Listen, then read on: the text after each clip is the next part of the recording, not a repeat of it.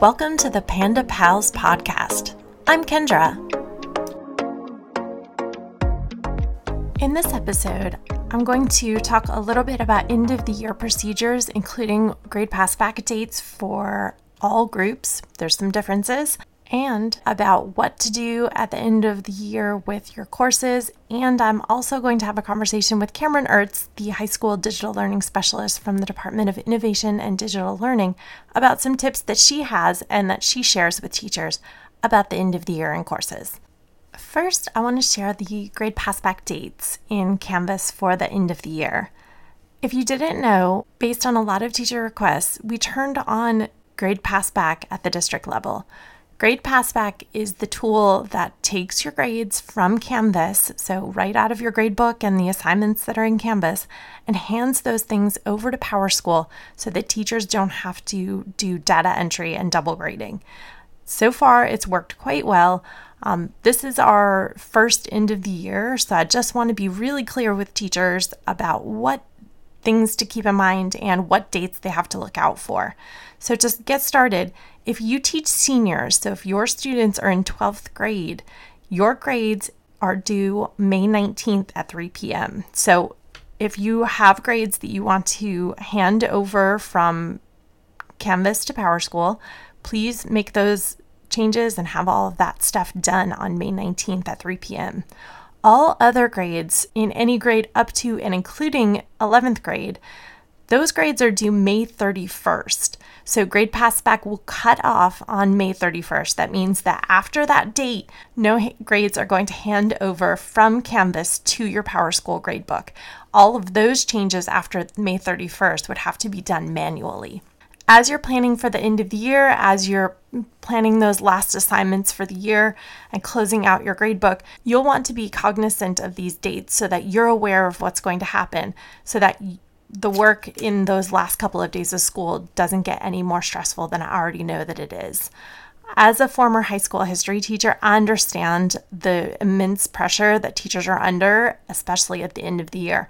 So I want you to have all of the information you need so that you're not surprised by those grades not sinking any longer. So again, to remind you, senior grades, so 12th graders, their grades are due May 19th, and all other grades in the district, the grade passback will cut off on May 31st. The second part of this episode is all going to be about what happens with your courses. And again, I was a teacher, and I know how stressful it can feel when you don't know what's going to happen with your course content, and knowing whether or not your course content is going to be available for the next year so that you can either reuse that as a course or use it as a base and make some changes to it. That can be a lot, and it can add a lot to the already hectic time at the end of the year for many teachers. So I want to call out that your course content will still be there. So whether you do any sort of actions as we're headed into the end of the year or not, your content will still be there. I do want to shine a light on some situations that we'll inevitably have. If you're a teacher and you're planning to leave the district and you want to keep a copy of your courses, you should absolutely do that. In your course, you can export and download a copy of your course content. It's right on your settings page. And even if you're not leaving CCSD, you can still download a copy of your course content. And I know that helps a lot of teachers feel a lot more confident over the summer that they have that download saved somewhere safe. So if that's something that feels good for you, absolutely do it. And as we get further into the episode and talk a little bit more tactically about the end of the year in courses and things you might consider doing, I want to call out that if you choose to do coursework over the summer, so if you're one of those teachers that likes to get into your course and make changes and start to adjust things and get yourself sort of tactically and mentally ready for the upcoming school year, you can start working on that stuff in Canvas anytime you want to. So you can import copies of your old course and start making changes to it and use that sandbox as a place to start working in that. But if that's not something that serves you well, don't feel any pressure to do that. We're going to talk about some options so that people who want to do that have all the information they need. But if that's not something that's interesting to you and you really just need some time to unplug and and take a break from your professional duties, absolutely do that too. So I just want to make sure that everyone has the information that they need, and you can make the decision as the professional that you are, what you need to do with it. I love being able to reuse the content from previous courses. It saves me so much time and makes it so that I don't have to start from nothing every time I start a new section of a course. So hopefully that will be helpful to y'all as teachers as well. One other thing I want to share with you about courses has to do with the drop down in your settings and then go to course details. So I'm in the section of a course that is in settings and then course details. In there, there's a drop down where you can choose to make the course be on the term or just on the course dates. By default, anything coming from PowerSchool is going to be on term. And really, term is the best place to be if you're using Grade Passback and you want the dates to align with the course dates set up by the district. There are a couple of instances where some teachers will go onto course from term, and there's good reasons why they might need to do that. Most teachers won't need to do that, and it's best if you just stay on term. One of the considerations for teachers who have gone and changed that to course is that you want to make sure that there's a course end date. If you don't have a course end date, that means that your students will be able to have access to your course indefinitely. I know that if you're a teacher and you're listening to this right now, you're probably thinking, oh goodness, that is not what I want. The reason why you might not want that is that students would then have access to quizzes, they would have access to assignments, and I know that perhaps all of our students aren't engaging in cheating, but I know as a former teacher that that's certainly happened in my classes once in a while. And I wanted to limit the number of times where that could happen and limit the opportunities for that to happen. This is one easy step that a teacher can take to ensure that students aren't going to have access to their course materials after the course is done. So if your course is not on term, so again, to check on that, you're going to click Settings and then click Course Details and then look for a drop down. In the drop down, you'll see where it should say term in most cases. If you're a teacher and you haven't made any changes, yours is going to say term on that. And I'll put a support document in the show notes to walk you through those steps. But if you have moved your course, or if you're using a manually created course with students, you want to make sure there's an end date. And I always make the end dates the end of the term. So make your end date June 4th, make your end date June 6th, something in there so that you know that that's going to cut off and students won't be able to access that course anymore.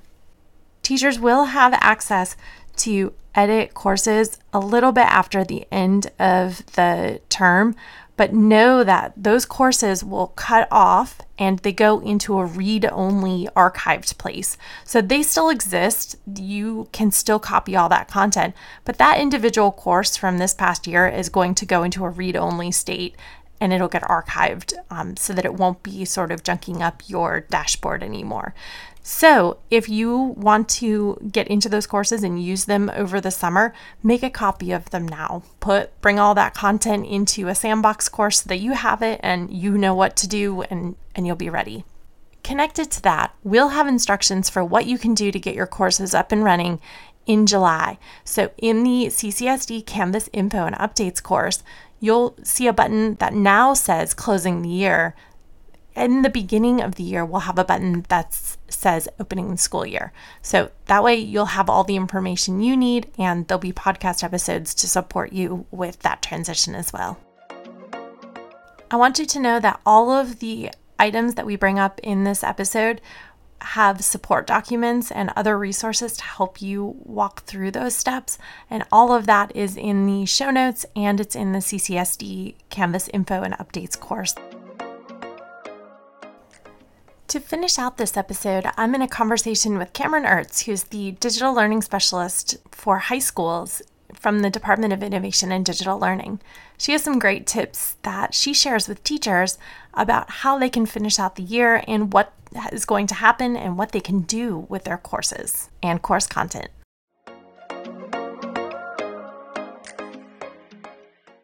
Hi, Cameron. thanks for talking with us about the end of the year procedures for courses in Canvas. I know that as we're closing in on the end of the year, that many of our teachers might be feeling feelings about what is going to happen with their courses and what they should do in preparation for the end of the year. Cameron, I'd love for you to share with our listeners what you tell teachers about the procedures for the end of the year and what tips you might have for helping teachers get to a comfortable place as they finish out this school year. Well, one thing is teachers are not going to lose their courses, and they can copy the content into new course shells over the summer or at the start of the next school year. One suggestion I would have is to import your course content into a sandbox or an unpublished course that is manually created, just so you can kind of play and develop over the summer without worry of students, and then you can import that into your PowerSchool rostered courses at the beginning of next term. Cameron, thank you for sharing those tips. Yeah, I think that there's some really important information to call out here, and if you missed that first thing that Cameron said, I think it's the most important takeaway maybe from the whole episode. It's that teachers will not lose any course content. So if you're listening to this episode right now and you're wondering what's going to happen with your course at the end of the year, and if you're feeling a little anxious that your content's going to be gone, please rest assured that your content isn't going anywhere. So as Cameron pointed out, you can bring that content into a sandbox course that you can use if you choose to do work over the summer, if that's something that helps support the work that you do next year. Or you can wait until next year and reuse all that content, bring it straight into your new course shells that PowerSchool is creating for you. So you have a number of options. In addition, you can download a copy of your course at any time, and you can put it on a hard drive, you can put it on a flash drive, you can put it in a cloud drive. So you have a lot of options, so you always have access to download your content, to copy your content, and to do a lot of other things with your content, so you don't have to feel like you're going to lose everything at the end of this year. Cameron, I love that you pointed out that teachers can bring content into a sandbox or an unpublished course for them to sort of play around with and get familiar with. I think it's particularly important when teachers grab content from Canvas Commons. What are some of the reasons that you recommend teachers use a sandbox course when they're importing content? Well, one thing, I think it gives a little freedom to play around and really learn some new features, to look at material maybe that you've imported with a more critical eye, delete and change things as you make those instructional decisions for your classroom next year. I think it just gives you a little bit of flexibility, and then you're kind of more ready to roll in August when or in July when the syncs start to come through. Absolutely. Cameron, I want to thank you for taking time to chat with us today about end of the year course procedures in Canvas. Thank you so much for having me. I hope this episode helps as you continue to learn with Canvas.